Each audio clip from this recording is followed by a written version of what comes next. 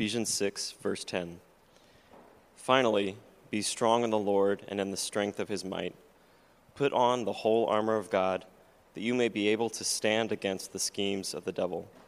For we do not wrestle against flesh and blood, but against the rulers, against the authorities, against the cosmic powers over this present darkness, against the spiritual forces of evil in the heavenly places. Therefore, take up the whole armor of God, that you may be able to withstand in the evil day, and having done all, to stand firm. Stand therefore, having fastened on the belt of truth, and having put on the breastplate of righteousness, and as shoes for your feet, having put on the readiness given by the gospel of peace. In all circumstances, take up the shield of faith, with which you can extinguish all the flaming darts of the evil one, and take the helmet of salvation and the sword of the Spirit, which is the word of God, praying at all times in the Spirit, with all prayer and supplication.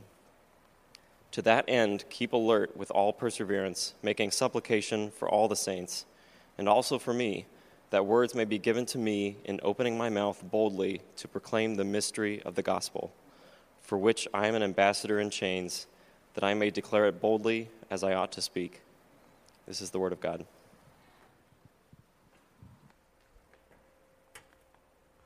Morning again, New Hope. It's really great to see all of you.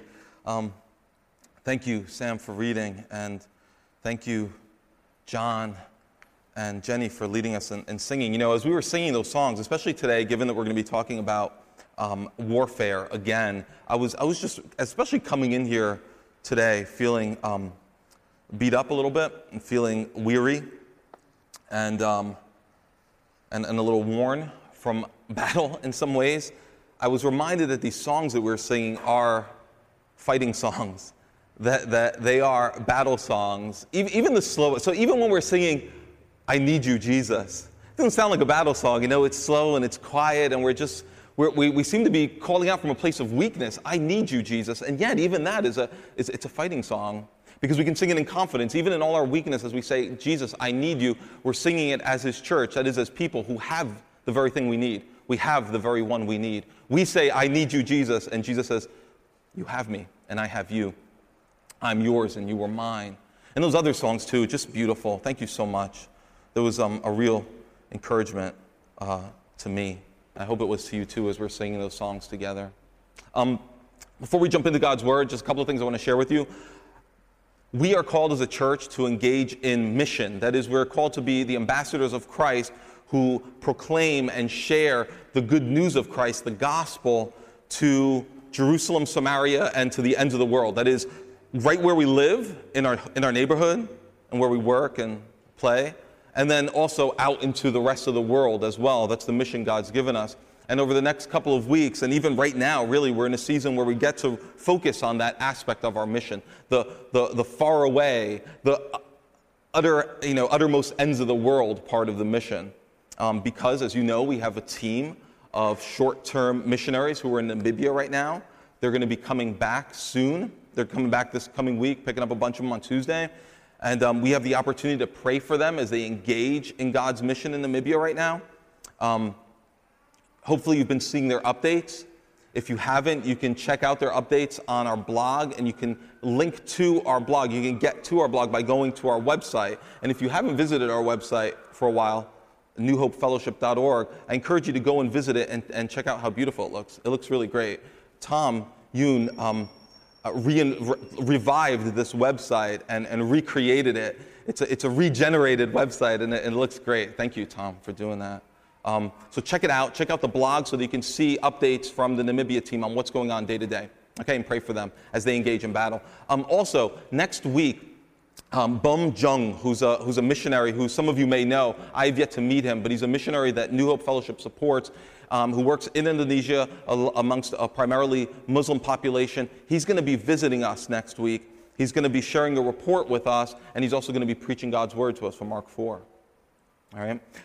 2 weeks later, on September 11th, Todd Blackhurst is going to be here, and he's going to be sharing a report with us, and he's going to be preaching God's word to us. Todd Blackhurst is a missionary in Taiwan, and our very own dearly beloved Brian Lee serves alongside Todd in Taiwan right now. So Todd's going to be telling us about Brian, but he's also going to be telling us about the greater work that they're doing there. So come ready to hear and to encourage those guys and their families as they rest for a while here before heading back to the mission field. All right? With that, I'm going to invite you to pray with me, and then we'll jump into God's Word. Lord, we thank you for the victory that we have in Jesus Christ. We thank you that as we sing as a church, and as we call upon ourselves to rise, as we call upon ourselves to bless your name, we can do that so with full confidence that you go before us, that you are our warrior king, that in Christ we are in fact victorious over the very kinds of battles that we're going to be talking about today. And yet, Lord, you've called us not to be passive. You've called us to engage in the work of fighting sin, of fighting against spiritual forces, fighting against the flesh and the world. You've called us to do that. And so help us to know how to do that today. Help us also to have the confidence in you to engage in that battle, not from a place of fear, but a place of settled confidence, love, security that's anchored in you and in what you've done for us. We ask that in Jesus' name. Amen. If you're a Christian, if you're a follower of Jesus and you've been for a while, I think you'd agree with me when I say that discipleship is hard. What I mean is that following Jesus as his disciple is not easy. It's no walk in the park. There are those seasons that are peaceful and they're quiet, and we feel like God has really brought us into beside the still waters. He's brought us into wide green pastures, and we're just resting, and it's wonderful. But then there are also seasons, extended seasons, where we are consciously at war. We're fighting sin. We're fighting the world, the flesh, and the devil. We're coming to the end of Ephesians chapter 6, and the very end of this letter to the Ephesians. And one of the things that Paul is doing here, the Apostle Paul wrote this letter, is awakening us to the reality that whether you feel like you're at war or not, you are at war. Which means that even in those seasons of life where you feel like you're very much at peace, things are going beautifully well, there's actually a war going on behind the scenes that he wants to awaken us to and make us aware of. That's why it's one of the reasons that being a disciple of Jesus is hard, because we're engaged in spiritual warfare. There are unseen spiritual beings. Paul in Ephesians 6 calls them cosmic powers. He calls them spiritual forces, and they want to see you fall. Paul talks in this passage that Sam just read to us about the devil and about demons. And this might still sound weird to us. Over the past couple of weeks, I've tried to make a case for the fact that devil and demons are real, they exist, that Jesus believed in them and engaged them in battle, and that the writers of the Bible, all of them, believed in them as well. Now, the fact is that talking about devils and demons, it doesn't just sound weird to us as 21st century American people. It would have sounded strange in some way to the Ephesians, too. Now, here's what I mean. To the Ephesians, to whom Paul was originally writing, they were a largely superstitious people. They believed in spirits and in evil forces. But what would have been hard for them to believe is that the God of the Bible is more powerful than all those spirits, cosmic powers, devils, demons, etc. What would have been hard for them to believe is that there is a God who overpowers all of that, who supersedes all of that, a God who created all of the physical and spiritual realities that we deal with. For us, as 21st century Americans, maybe the tough part for us is believing that these spiritual realities are in fact realities. It's hard for us to believe that the devil is real. Well, if you still struggle with that, I'd like to invite you to go back, listen to what we've talked about over the past couple of weeks, listen to those messages, and hopefully they'll bring some clarity to you and help you along the way in that regard. But here's what I want us to look at today. We need to be awake to the reality that we are at war. The fight isn't just, and here's the thing, this fight that Paul is talking about isn't just a fight against spiritual beings. The Bible talks about the fact that we have enemies. The devil's our enemy, yes, but he's not our only enemy. We have the world, we have the flesh, and we have the devil. opposed to us. The world, the flesh, and the devil. Here's what I mean. If you take some of the instructions that Paul has given us in this letter, like the instruction to submit to one another out of reverence for Christ, the moment you and I read that and we say, okay, I'm supposed to be living a life in which I'm not always fighting to get my way. I'm not always fighting to establish and protect my rights. I'm actually supposed to be submitting myself to others. As soon as you start to try to walk that out, you're going to hear the world telling you, our culture is going to tell you, that's ridiculous. That's no way to live. You're supposed to be asserting your rights, asserting your power, not submitting to other people. And then your flesh comes along and it tells you the same thing. Your flesh says, are you crazy? It doesn't feel good to submit to people, does it? Just inwardly, you feel a resistance against it. It's because your flesh doesn't want to submit. And the devil comes and he echoes those same sentiments. He leverages what the world is telling you and what your flesh is telling you. Think about the instruction that Paul gives us to pursue sexual purity and to flee from sexual immorality. Our culture tells us that's ridiculous, that's arcane, that's stupid. Why do that? Your flesh tells you, your body tells you, it's very difficult to fight lust. It's very difficult to flee from sexual immorality. And the devil comes and says, stop fighting. Why are you fighting? Think about the instruction that Paul gives us to forgive one another out of love. Our culture tells us, no, don't forgive. At least some elements in our culture tell us, no, don't forgive. Our own hearts sometimes tell us, no, don't forgive.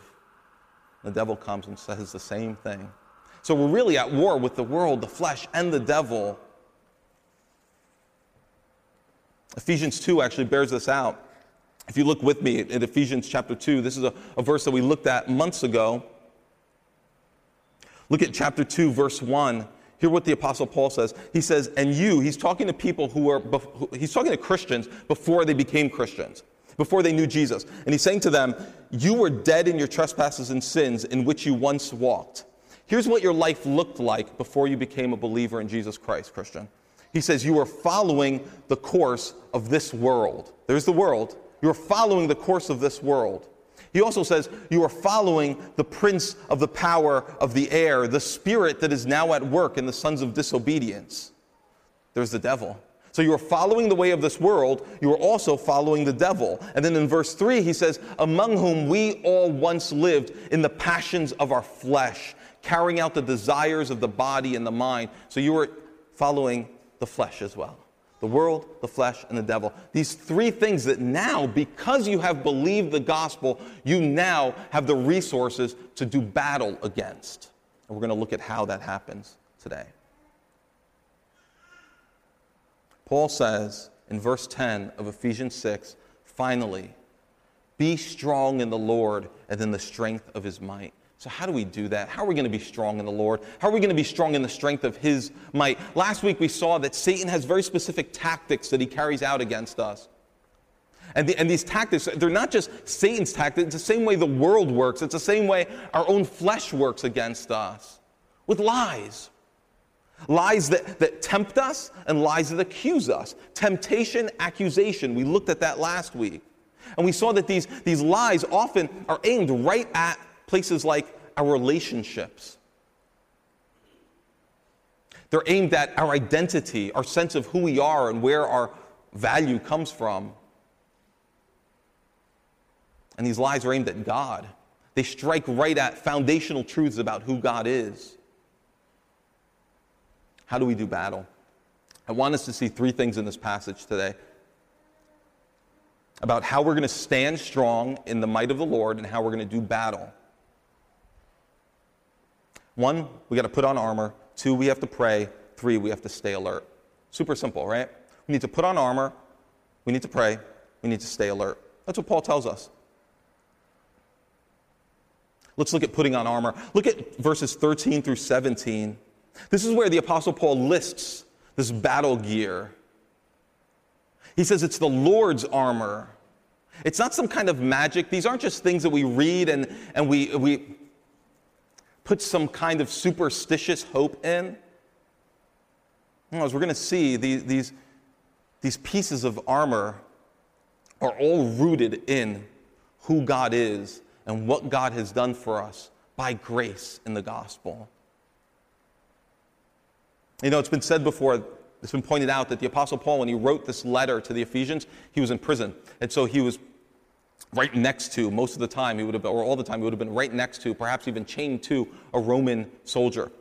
And some have said, well, what the Apostle Paul is doing here is he's looking at the Roman soldier that he's handcuffed to, shackled to, and he's using the Roman soldier's getup as inspiration to write this passage. And there's some truth in that, but the fact is that a Roman soldier that would have been keeping guard over a guy like Paul wouldn't have been holding a big, 4-foot shield and a helmet and a breastplate. He probably would have been dressed down a bit if he's just taking care of a old Jewish apostle. Paul does get some inspiration from Roman armor, there's no doubt. But really, his inspiration comes from somewhere else. It comes from the book of Isaiah. In Isaiah, places like Isaiah 11, Isaiah 59, Isaiah 52, God there is speaking about himself as a warrior king who's coming to rescue his people and defeat evil. And he talks about himself as wearing this very armor. This breastplate of righteousness, the helmet of salvation. This is what God wears. This is what Jesus Christ, the Messiah of God, wears as he comes to rescue his people. That's where this imagery comes from. This means that as we read about this armor, we can rely on this armor because Jesus has used this armor himself. Our Lord Jesus himself has proved it to be battle-worthy, trustworthy for us. And notice something else before we even get into this list, that all these pieces that the Apostle Paul is mentioning, they're all interrelated. Sometimes when we go through a list of this armor, it's very easy to get caught up in the details of each one and see them as somehow very distinct from one another and kind of draw out details that maybe are even artificial.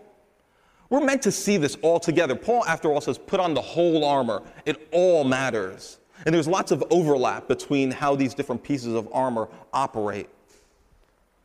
We're going to take each one and look at them quickly. Look at verse 14. It says, stand therefore, having fastened the belt of truth. The belt of truth. This belt, this is foundational. In fact, I'd say that this is probably the basic, most foundational of all the pieces of armor listed here. It's something that would have gone, for a Roman soldier, it would have gone beneath the breastplate and beneath the other armor. It goes underneath, almost like some kind of armored underwear, and it would protect the vital organs. It would have to be tight. It would have to be strong. Everything else, and here it signifies truth. And we're going to see that really everything else that Paul talks about in it has to do with truth as well. What kind of truth is Paul talking about here? If we read, here's one way to look at this that I think will be helpful to you. As you read about the belt of truth, and you say, what truth is Paul talking about? I'd say, go back to Ephesians 1, start reading. And when you go back to Ephesians 1, you start reading about who God is in his might and his holiness and his power and glory. As you start reading about the riches of grace that he has lavished on us as his people. As you start to read about the power that he has exhibited for our sake. As you read about the fact that if you are in Christ, then you were predestined from eternity to be the adopted sons of God. That's the truth that Paul's talking about. It's a full-orbed truth of all that who God is and all that he has done. And he says that serves as a kind of belt. If you embrace that truth, if you believe it and live in the light of it, it's going to protect you. What we believe and accept as truth matters, doesn't it? How you view the world, how you view yourself, and how you view everyone else matters. And here's what Paul is saying. The way that you view yourself and the way you view God and the way you view the world needs to be through the lens of what God tells you is true.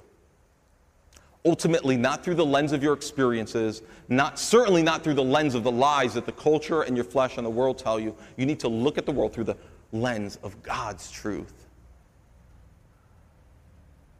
For the Ephesians, they needed to hear this because they're living in a culture where demons and spirits false, gods were just a part of the air that they breathed. The average Ephesian person who's a non-Christian would worship many gods, would engage in maybe even sacrifices to those gods. They'd have to learn intricate ways to protect themselves from these gods and find ways through magic and potions and weird things like that to be able to leverage the power of these gods for their good. It was a very kind of superstitious, occultic culture. Here's the truth they needed to hear, and I think it's a truth we need to hear. Ephesians 1:11 says that this God of the Bible, the true God, he works all things according to the counsel of his will. This is a God unlike any of the other ancient Greco-Roman gods. He works out all things according to the counsel of his will. His will always wins. He's able to bring everything about that he desires to. His desires never get frustrated. Satan's desires will be frustrated ultimately, but not God's.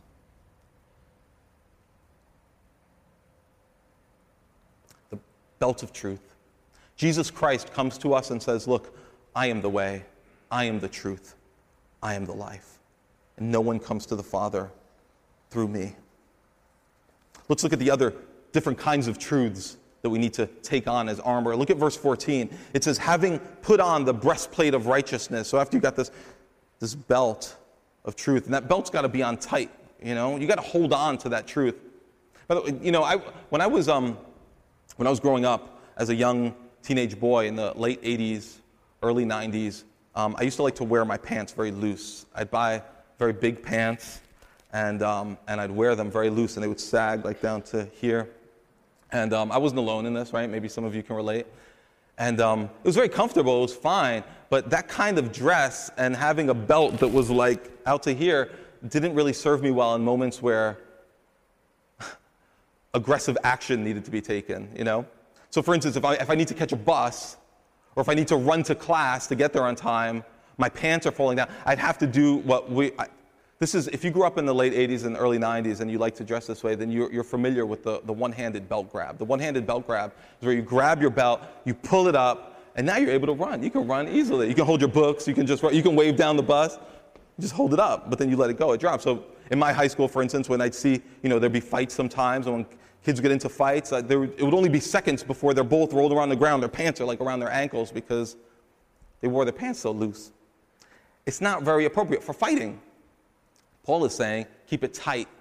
Keep the truth tightly bound around you. That's the only way. It's not enough for us to just kind of have this truth kind of floating around in the back of our heads about who God is, what the gospel is, what he's done. We can't just have some kind of loose attachment to that.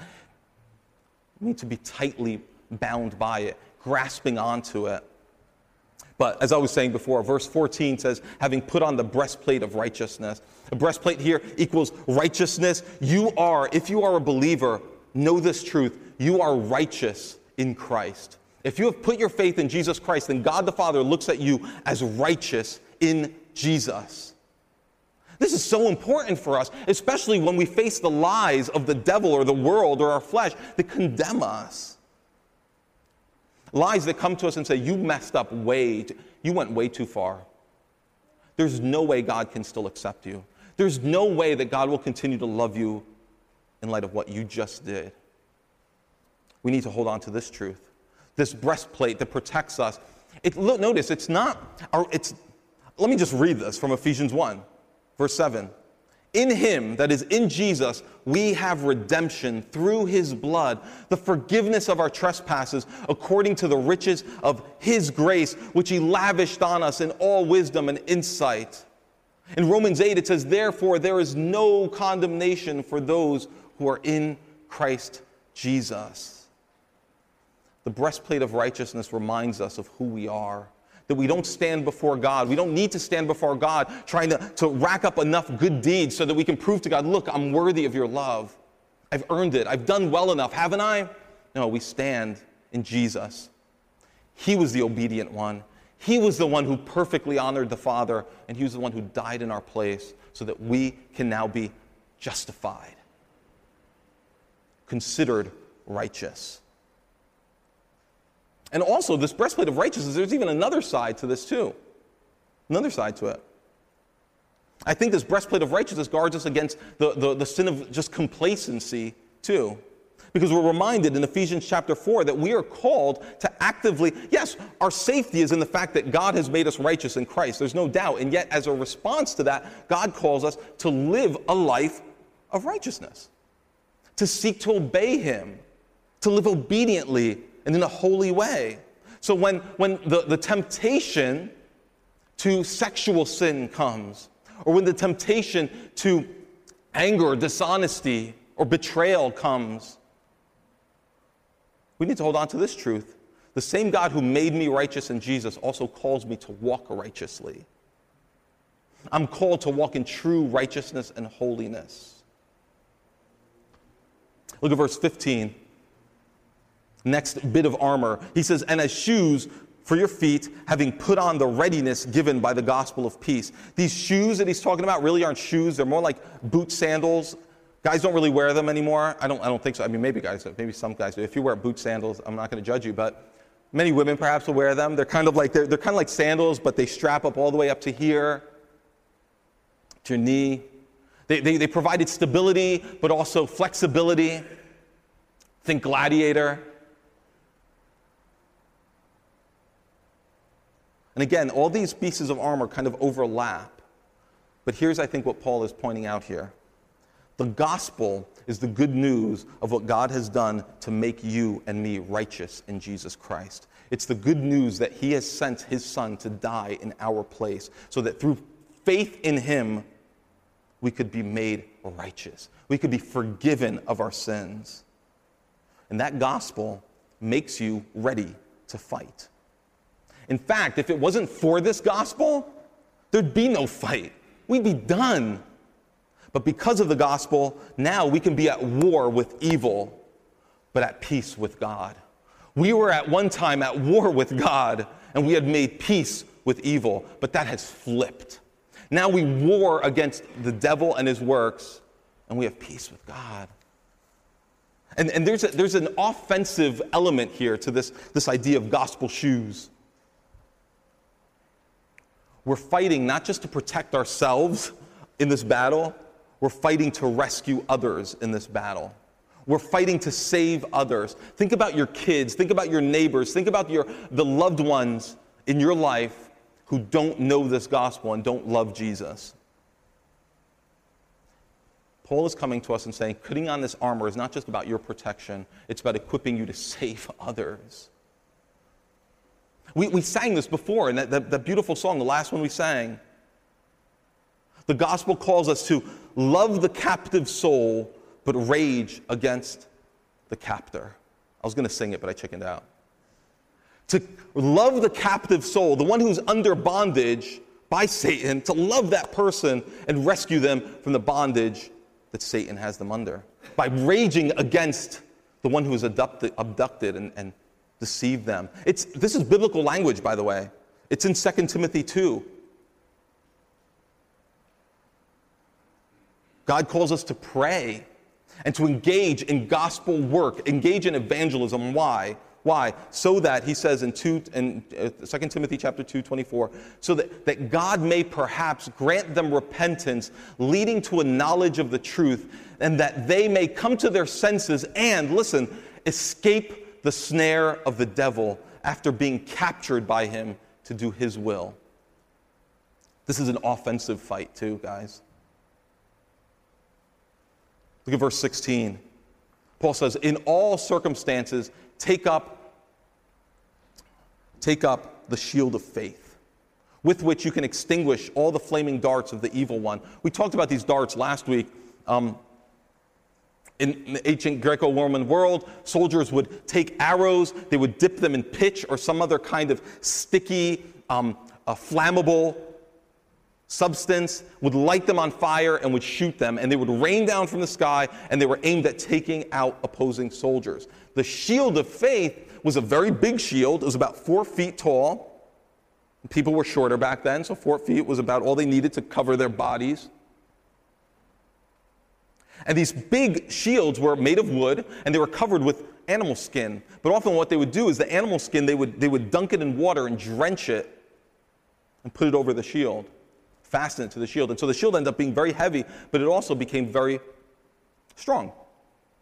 The fiery darts, the arrows would hit that shield and would get extinguished. They'd get stuck in the wood and they'd get extinguished. And so a soldier at the end of a battle, if he made it out alive, would be walking around with the shield covered in these arrows.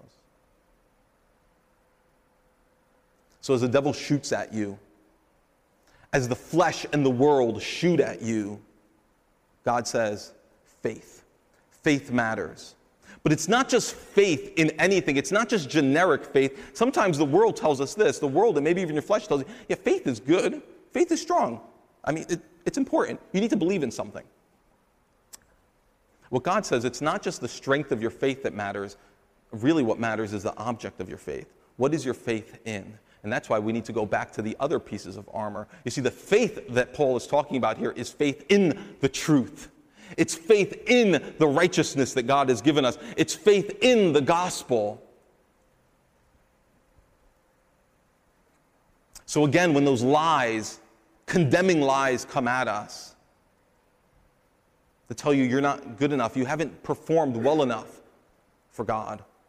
Or maybe it's the opposite. Maybe it's when pride starts to rise up and we start to think, I deserve better than this, God. I deserve better than what I have in this life. I'm better than so-and-so. Or maybe it's when shame starts to set in, shame over past sins that you long confessed and long time ago God forgave you of them. Whether it's you who knows, whether it's some kind of sexual immorality, whether you deceived and betrayed your spouse in the past, it was infidelity, or maybe it was an abortion. God comes and says, if you have put your faith in Jesus Christ, then know this. Any condemnation, any shame that's coming your way is not from me. It's not from him. You have this shield of faith. Faith in the gospel that tells you, yes, you are a sinner, a terrible sinner, but God is a great Savior. And it's also faith that tells us I need to go and confess my sins to this God and know that he will forgive me. He is faithful and just to forgive me of my sins and to cleanse me of all unrighteousness. I can go back to him. That's what faith tells me. Verse 17, it says, take the helmet of salvation. The helmet of salvation. Again, lots of overlap, right? We've already talked about salvation, haven't we? Kind of. Ephesians 2, chapter 8 says, for by grace you have been saved through faith, and this is not your own doing, it is the gift of God. You have been saved by grace, not because of anything you have done, but by the grace of God, who has out of love and mercy gifted you with salvation. Salvation from what? What have you been saved from? You've been saved from God's own wrath. You've been saved from this devil that has it out for you. You've been saved from the world. You've even been saved from the power of your own flesh. You see, God says, I have saved you. I am even now presently saving you, rescuing you. And I will one day finally rescue you and save you, ultimately. When God's judgment comes, and it will come, he promises that, anyone who has put their faith in Christ will finally realize the culmination of what it means to be saved. When wrath comes, and God says, no, not you. You will not taste punishment. All you will receive is joy and acceptance and the righteousness that you've wanted for so long. Verse 17 says, and the sword of the Spirit, which is the word of God. The sword equals the word. It's similar to what he said earlier about truth, right? But I think that if we think of truth as just everything that's true about God and about what he's done, then we think about the sword as the actual scriptures, the words that God has spoken to us here. And it functions as a kind of sword. And many commentators have pointed this out over the years, maybe you've heard this in the past, that the sword that the Apostle Paul is talking about, the word he uses is very specific. It's a short sword. It's not a very long one. It's not like the Conan the Barbarian sword. It's more like the Frodo sword, a little small. Up close and personal. Hand-to-hand combat. But it's a sword we can trust. It may not even look all that potent. I mean, that small sword, if you ever watch Lord of the Rings, you see Frodo, he's fighting against these huge monsters. You think, that's like a little dagger. What's he going to do with that, right? Sometimes I think we can feel like that about the Word of God. Really? Is this really going to help me? Listen to what God says about his word. He says, the grass withers and the flower fades, but the word of the Lord will stand forever. It will stand forever. That means that a long time after all the lies have stopped flying, Satan's no longer attacking you. He's not lying to you, tempting you, accusing you anymore. Your flesh no longer is tempting you and accusing you, nor is the world. That's all those lies have passed away. God's truth is still going to hold true. It's still going to be firm and trustworthy into eternity. So, because we have it, we're called not just to memorize it, although we need to do that. Doing this kind of battle depends on us knowing what God says about himself. The truth of who God is going to be of very little use to us if we do not know what he says about himself and know what he says about us, right? But I think it requires more than just reading a memoir. I think it requires meditating, steeping ourselves in this truth so that we can recognize his voice, so that we can recognize the difference between what he tells us and what the enemy tells us. Absorbing this truth, steeping our hearts in it so that it's familiar and close. God has spoken to us in his word. And I think that we would do well to remember that every time we read the Bible, it's true that we're engaging in spiritual battle. Maybe you feel that. You sit down to read God's word and you feel like there is spiritual battle. There's distractions. There's thoughts that come into your head. You're like, where in the world did that even come from? Or maybe there's just competing fleshly desires. You're like, I'm really too tired. I don't really, I'd rather be doing something else. So there's spiritual battle at play. But think about it this way. Every time you read God's word, you're also equipping yourself for spiritual battle. You're doing battle, but you're getting ready for greater battles.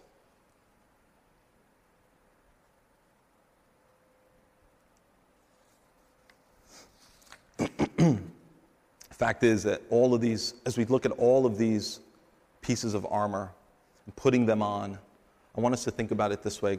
Here he's using the metaphor of armor, but earlier in this same letter, the Apostle Paul talked about putting on the new self, putting on Christ. And that's really what we're doing when we put on this armor. We're putting on Christ. We're putting on the new self. He is our righteousness. He is our salvation. He is the Word of God made flesh. He is truth. He is the very embodiment of the gospel. And so as we hang on to all these truths and we meditate on them, and as we look at them in the moment, we pray over them and call them to mind. As we do that, really we're just going back to Jesus, and we're saying again and again, Jesus, I need you. When I say I need this armor, I'm really saying I need you.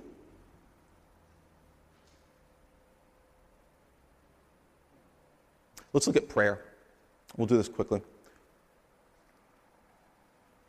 One of the ways that we put on this armor and wear it, Paul says, is by praying. It's not just in addition to putting on the armor, it's the very way that we put on this armor is by praying, communing with God.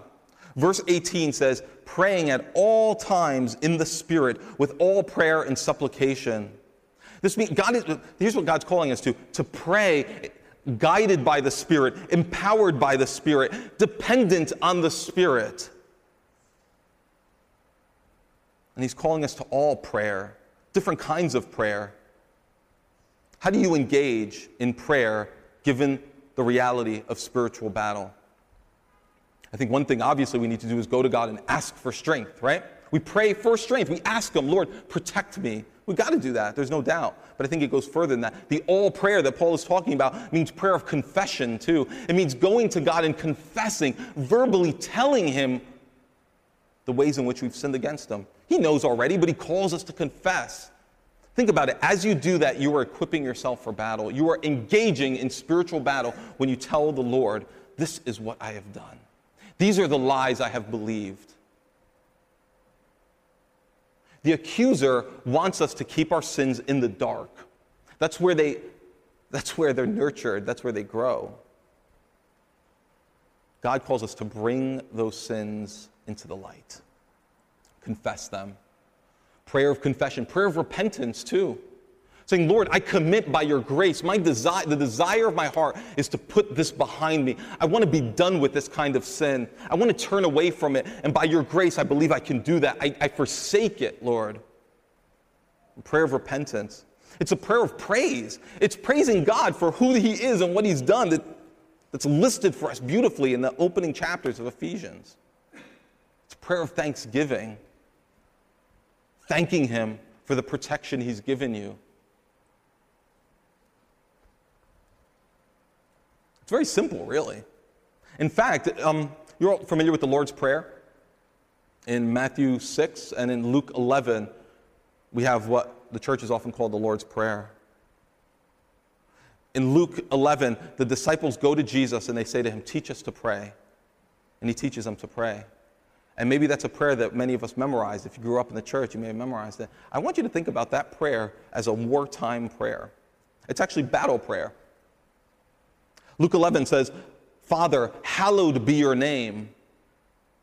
Your name is holy, Lord. We're coming to God and we're saying, look, many different voices names are clamoring for my attention. Many different names claim to be holy and important and powerful. But I'm calling you holy. Help me, Lord, to see you as holy, to see you as powerful and you as supreme, not all these other voices. Your kingdom come, we pray in the Lord's Prayer. We're saying, look, I'm tempted, day to day, I'm tempted to seek my own kingdom. I'm trying to build my own thing. And we're coming to God and saying, no, I repent of that. Your kingdom come. Your will be done, not mine. The enemy tells me, my flesh tells me, the culture tells me that I should get my way. I'm coming to God and saying, no, your will be done, Lord. Give us each day our daily bread.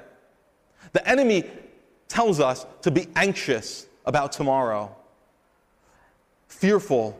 God's not going to give me what I need. God's not going to produce. The money's not coming in. My kid's not doing well. We come in the Lord's Prayer and we say, this simple prayer. Give us our daily bread. Give us what we need. That's engaging in battle. Forgive us our sins, we say in the Lord's Prayer. The lies that come at us daily tell us either one of two things. They either say, you cannot be forgiven. You've been too awful. Or the lies come and say, who needs forgiveness? You don't need forgiveness. You're fine. We come to God in the Lord's Prayer and we say, no, I need forgiveness. Please forgive me, even as I forgive others. Even though the world tells me I shouldn't be forgiving anyone, I should be holding a grudge and I should be getting it over on them. We come to the Lord's Prayer and we say, no, we do battle with that. We say, lead us not into temptation. Deliver us from evil. Those are battle words. We're coming to God and we're saying, look, if I'm going to be victorious, it's only because you are my strength. I need you to deliver me from the temptations that I'm finding day to day. I need you to speak into my life in the midst of the accusations I'm facing. I look to you for strength. Look to the Lord's Prayer. And even, not even that, if you go back to the Psalms, I trust that if you read through the Psalms, you'll find that those are battle psalms, many of them. The psalmist, throughout those poems, finds himself surrounded by enemies so many times. Sometimes the enemies are people who are chasing him down to kill him. Sometimes he says, the enemy is me. I'm the one. But again and again in those Psalms, he cries out to his warrior king, to his warrior God, and asks for protection. And he finds it. There's a community aspect to all this too. How do we engage in this battle? It is through prayer. We put on the armor through prayer, but it's not just me praying in my prayer closet, as the Bible says. And it's not just you. It's us praying. It's us praying together and praying for each other. The Apostle Paul makes that clear. He tells the church in Ephesus, and he tells us, verse 18, the end of verse 18, make supplication for all the saints. We're all at war. The song that we sang that John and Jenny led us in before highlights this, that we are a church engaged. He says, pray for the saints and for me, that words may be given to me in opening the mouth boldly to proclaim the mystery of the gospel, for which I am an ambassador in chains. I'm in chains now. I ask you to fight alongside me. The temptations that Paul was facing as a prisoner in Rome were different from the temptations that the rest of the church were facing. And yet he says, let's pray for each other. It's a community effort. And then lastly, the Apostle Paul tells us, it's not just put on the armor, it's not just pray, it's stay alert. I was going to name this point, stay woke, but I went with stay alert, a little more proper. Verse 18 says, to that end, keep alert. It's the end of verse 18. To that end, keep alert with all perseverance. This echoes the words of Jesus himself, who told his disciples, watch and pray. Stay awake and talk to God and ask for help. They go together, prayer and alertness. You know, it's funny, verse 13 of Ephesians 6, it says, take up the armor of God that you may be able to withstand in the evil day. Look closely at that sentence. Take up the armor of God now, that's present, so that you may be able to withstand in the evil day, the future. So you take on the armor now, get alert now, so that when the trouble comes, you can actually stand. It makes no sense to wait for the fight to come and then look for your armor. I know someone who bought a handgun some years ago to protect his household. I'm not a fan of guns. If you're a gun owner, a licensed gun owner, I don't judge you for that at all. But I personally, I'm uncomfortable with the whole thing of guns. I don't necessarily want to have one in my house. But in any case, this person was telling me how he bought a gun because he wanted to protect his household. I said, okay, I get that. I understand that. I said, but where do you keep this gun? He says, I keep it in a safe. He keeps it empty in a safe behind a lock. And then he keeps the ammunition in another box somewhere else, hidden in the house. And those are kind of standard gun practices. That's safety practices, which makes sense. But at the same time, I'm thinking, like, if someone comes into your house, an intruder comes in the house, what good is that, you know? I'm no good under pressure. If I get in there and try to start fiddling with a combination lock to open by the time I get that thing open and get some bullets in it, my home's going to be ransacked. I'm going to be fumbling all over the place. Seems to me, I grew up watching the old gangster movies, they sleep with the gun under their pillow. Now, I know that's not very safe. I'm not suggesting that as standard gun practice at all. I'm just saying that they kept it at hand because they were paranoid and they were scared. God tells us, keep this armor on, not out of paranoia or fear, but keep it on out of a mere sense of obedience to me.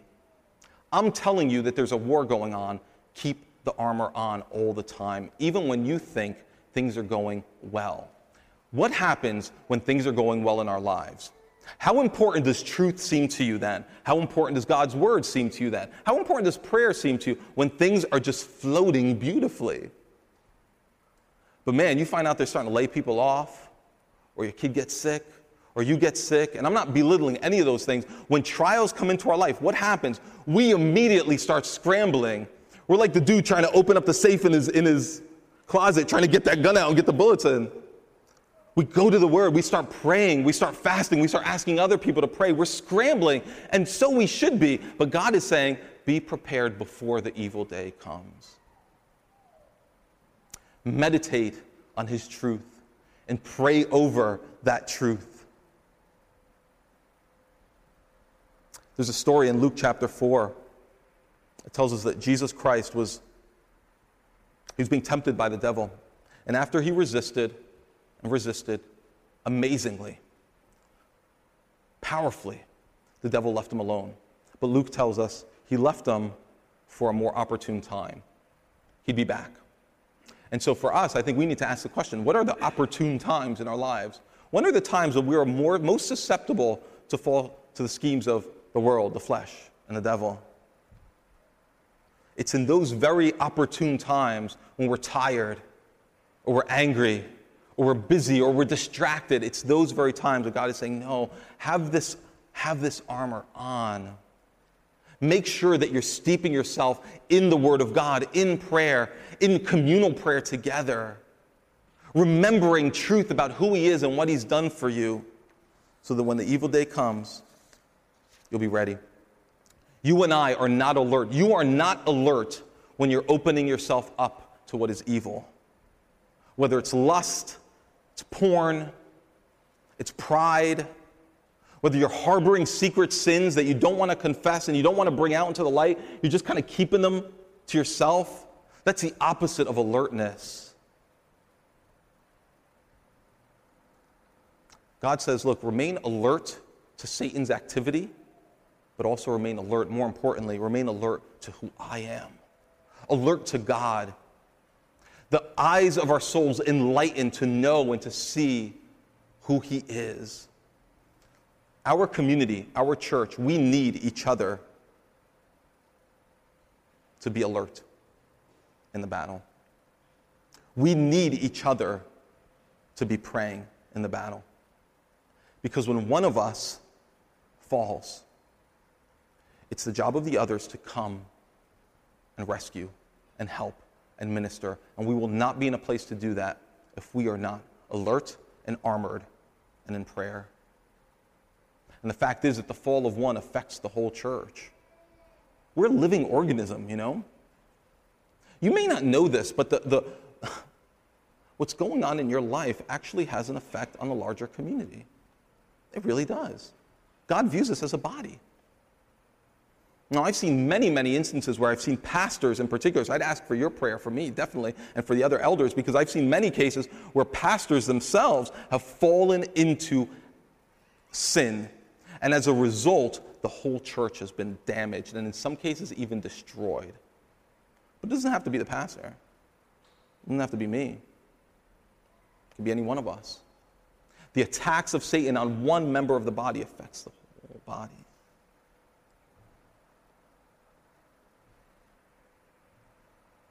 We can't just pretend the battle's not real. That's no strategy at all. Just act like, oh, everything's fine. No. Instead, what we need to do is engage, put on the armor, pray, and stand alert. And as we do that, we have full confidence that our God, our warrior king, will grant us victory. In fact, victory has already been won in one sense. Satan has already been defeated. All we're waiting for is for him to be destroyed. And that day is coming. That day is coming. I want to invite you to pray with me. Father, we pray that you would help us to see what it looks like to live in the constant light of all that is true about you. Help us in very practical ways to make use of the means of grace that you've given us. The word and prayer and fellowship, meditation over your word. To use all these things as ways for us to get a hold of this armor and put it on. Lord Jesus, ultimately we look to you. You are the truth. You are our righteousness. You are our salvation. Our hope is fully in you. And we trust that in you we will stand. And I pray for anyone here who has yet to come to know you and trust you, would you save them? Would you rescue them and place upon their heads this helmet that you have given many of us? Salvation. We ask it in your name. Amen.